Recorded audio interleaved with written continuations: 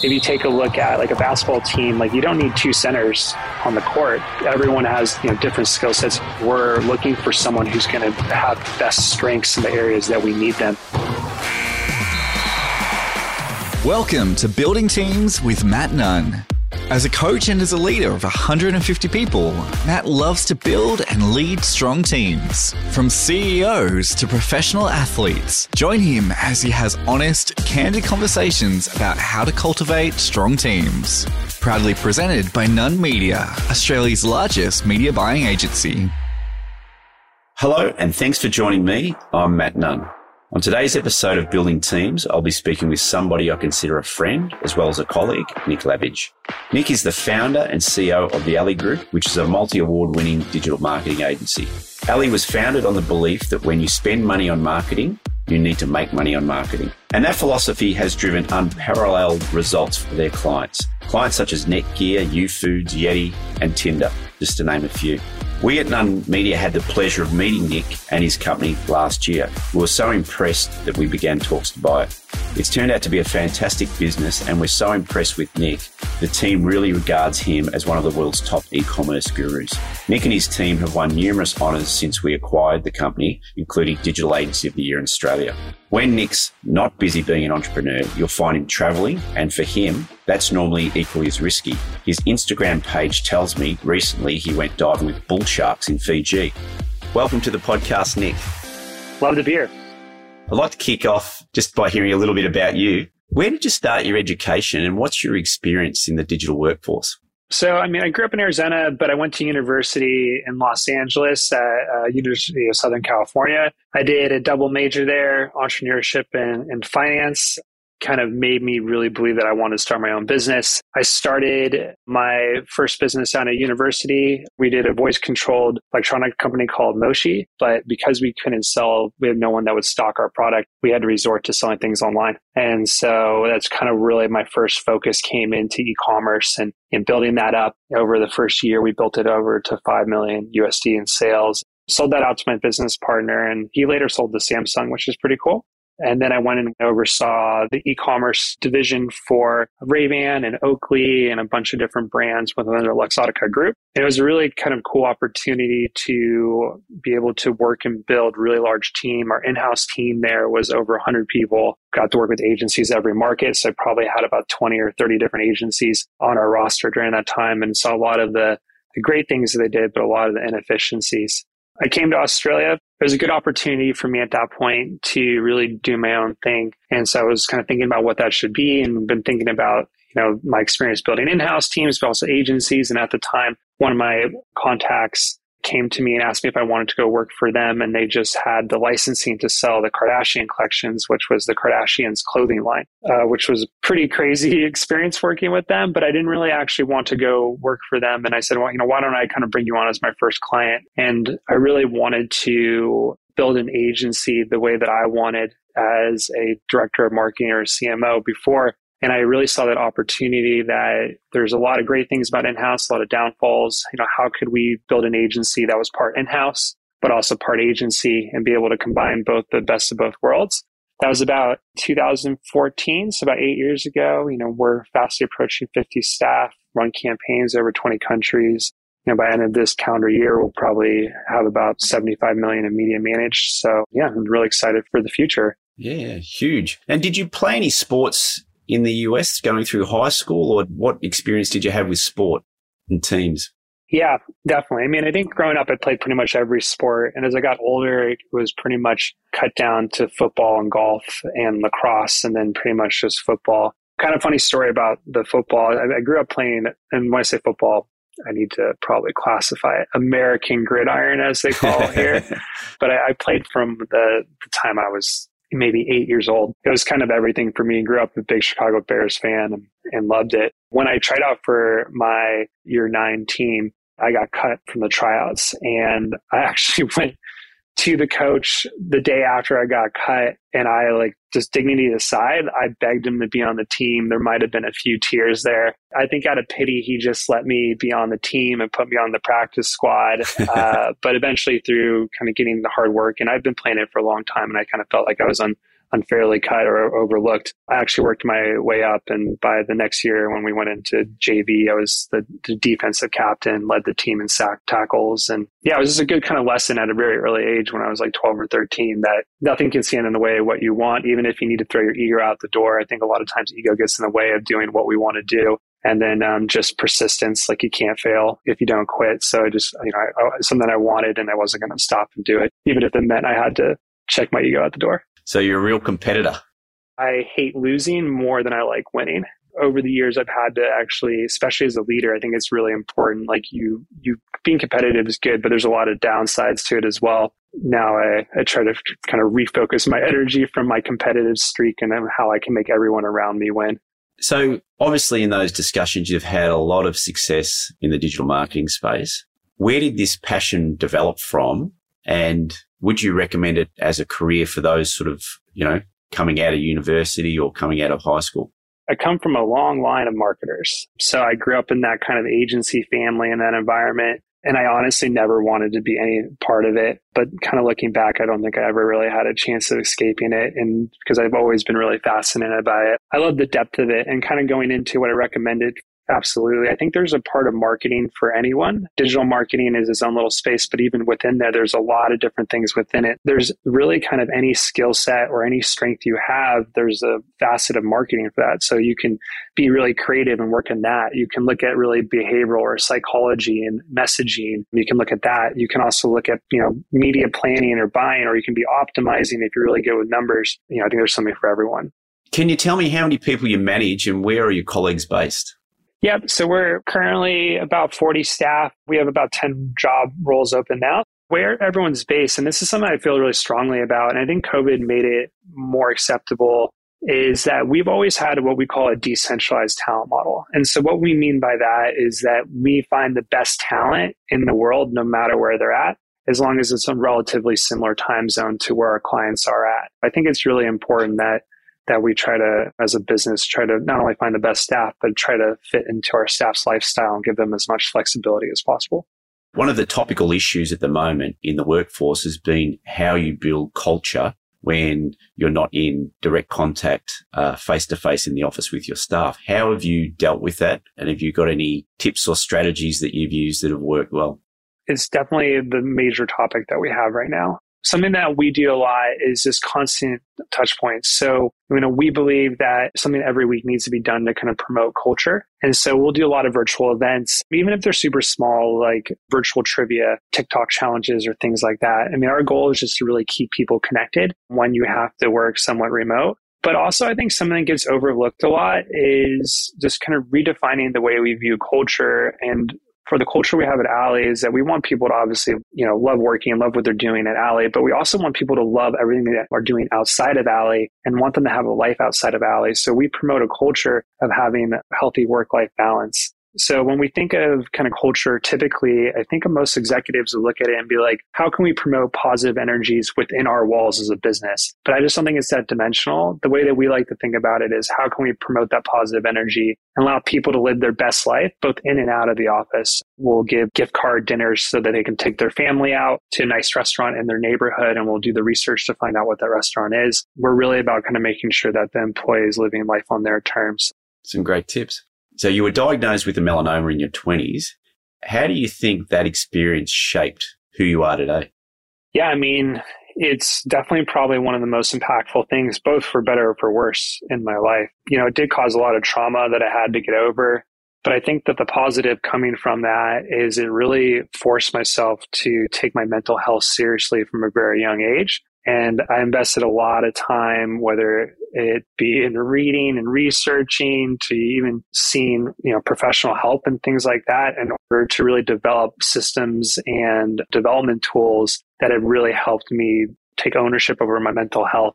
And then now I get to share that with my team, which is really, really cool. But more than anything, it built this sense of appreciation. I meditate every day. And when I finish my meditation every day, part of what I think about is how I'm going to run through my day, and I'm going to suck every bit of positive energy and every bit of life out of every moment. The purpose of life is just to experience the present moment and today. If you kind of think about it, like whether you live 20 years or 100 years, it's all kind of subjective. Like regardless, there's not that much time in the scheme of the world. So you really just need to make the best use out of what is today. And so that I think, the experience of melanoma and having near-death experiences, I think make you forever grateful for that experience. Yeah, some great insight. I've heard you say recruitment is a 24-hour job. What's your best advice when it comes to hiring great staff?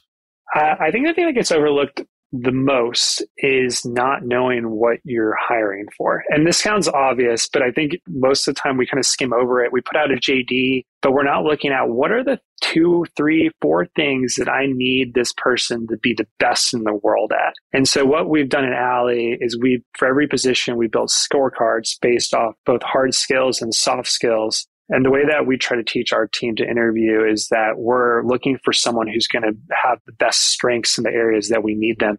And everyone's going to have weaknesses, but as long as they have those strengths, we're good. And especially we take a look at if those weaknesses fit into our team well. If you take a look at like a basketball team, like you don't need 2 centers on the court.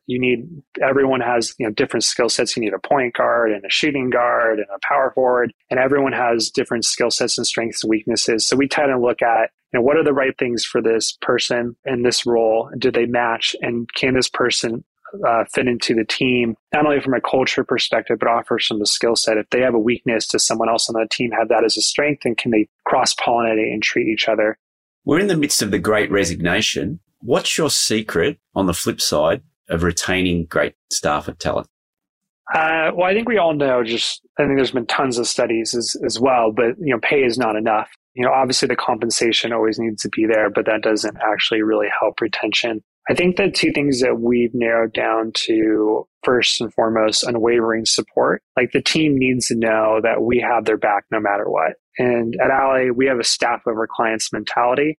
And I know that might sound harsh to any clients listening, but what we found is when we take that approach, our staff always 100% of the time take care of our clients. I think the other thing that we've been talking about a lot is growth and development. At Alley, one of our core values is stay hungry. And so we try to attract people that want to be better today than they were yesterday and better tomorrow than they were today. And so because of that, we have people that are really growth focused. And so what we do is we take a look at both hard skills and soft skills in each individual role. Like how do they develop as a person? How they, maybe they need to learn how to be a more empathetic leader. Maybe they need to be better at, active listening. All these things are really important, not just in the office, but just as a human being. So we try to take a full look at people and help them grow. Just from an industry standpoint, where do you see the sales trend in the next 5 years from bricks and mortar to e-commerce? Just in general, I think, e-commerce sales are obviously going to continue to grow, but I don't think brick and mortar is going to die. I think it will serve a different purpose for most brands. I think really you're seeing a lot with especially the luxury brands now, they're using it as a brand experience and how people can, feel and hold the product, and they have an opportunity to buy, but it's actually being able to really kind of strengthen that brand loyalty. When it comes to retail, customer retention is really everything. And so I think brick and mortar is going to really serve a massive purpose when it comes into customer retention, because it's going to give customers an experience they can't get online.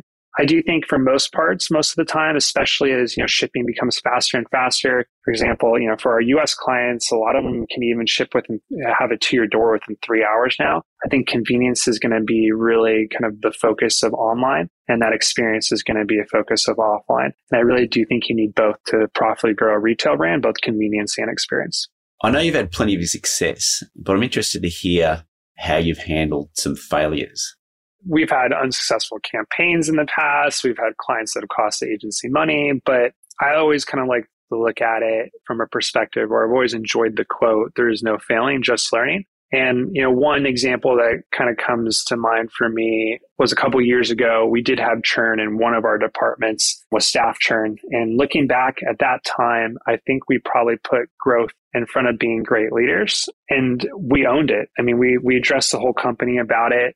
We completely owned the mistake. We built out a strategy to improve upon it. We communicated it to the entire business, and we got everyone sign off on it. Then we went and implemented it. And as a result, I feel like every month our team gets better and better, and our staff is becoming, our staff retention has gone up significantly. Our team's getting more talented, and they're also being happier in their roles, at least what we're seeing from the surveys we're getting. being an entrepreneur is not for the faint-hearted. What worries you and what keeps you up at night? I would probably say historically losing a key staff or losing a key client is what kept me up at night. But I think that every challenge is really just an opportunity to improve. So, I can't think of one challenge or one perceived loss that I had that didn't result in me being a better person or the company being in a better position. So knowing that, I've kind of rewired my brain to when I see a challenge, I actually now get really excited because I know there's a bigger opportunity behind it. And everything that I now comes across that might appear bad really quickly appears good to me. So ever since I kind of made that mindset change and built that into my psyche, I sleep pretty well through the night. What's something you've implemented into your life that's had the biggest impact on your success?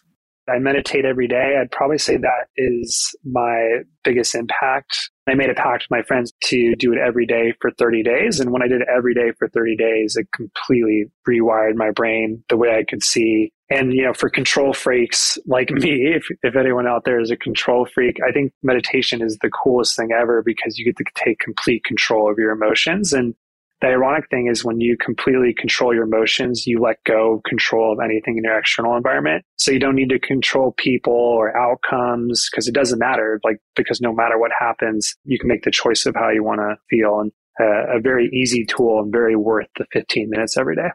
And have you been able to pass that on to any staff or team members? Yeah, especially with my direct reports is something that we talk about a lot. We talk about energy a lot. I think as in a management team, it's so important that your energy is infectious to the team, to the clients, to anyone else. So we got to make sure when we come in the office that we have control of our emotions and we're consciously spreading the energy that we want to spread. I think meditation is a great tool for that. When it comes to being a leader, what do you think your staff would say are your biggest strengths? I think one of my key roles as a CEO and as a leader is to understand where the market's going and pivoting the business and being able to get alignment from the business on it, hire the right people, and then empower those people to deliver on it. I would hope my team would say that I care about them so incredibly much. Because my purpose as a founder, it's really not to build the greatest business in the world, but it's to make sure that we have the biggest impact on people. Have you ever uncovered a blind spot that you've had to work on as a leader? Every day. So something I do is I keep what I call a lesson log on my phone. So every day I look back at the day and I look at how I could have done better, both professionally or even personally. And if there's an area where I deviated from my expectations of myself or how I wanted to act, I write that down. Or if there was a situation where I learned something new that was kind of cool or interesting, I also write that down. I kind of strive to always every day improve and make sure that I'm always constantly looking back at myself critically, but not judging myself. I don't want it to be something like, oh, you were a bad boss today. I want to be how can I be better? With alley stocks sort of rising, what are the future plans? Yeah, super exciting as we close out the financial year in Australia. We've had a great growth year, but I think next year is going to be even bigger. Part of that is we're really kind of hitting our stride. And a lot of it's, thanks to None of being able to execute on our vision. And there's a few parts of our vision that I think are going to come into play next year. The first and foremost is looking at international expansion. So, we've had a team in the US for about 3 or 4 years. And we've had clients for about maybe 5 or 6 years there. But our US is growing incredibly fast, and it's actually now bigger than our Australian operations. So US is going to be a major focus for us for next year.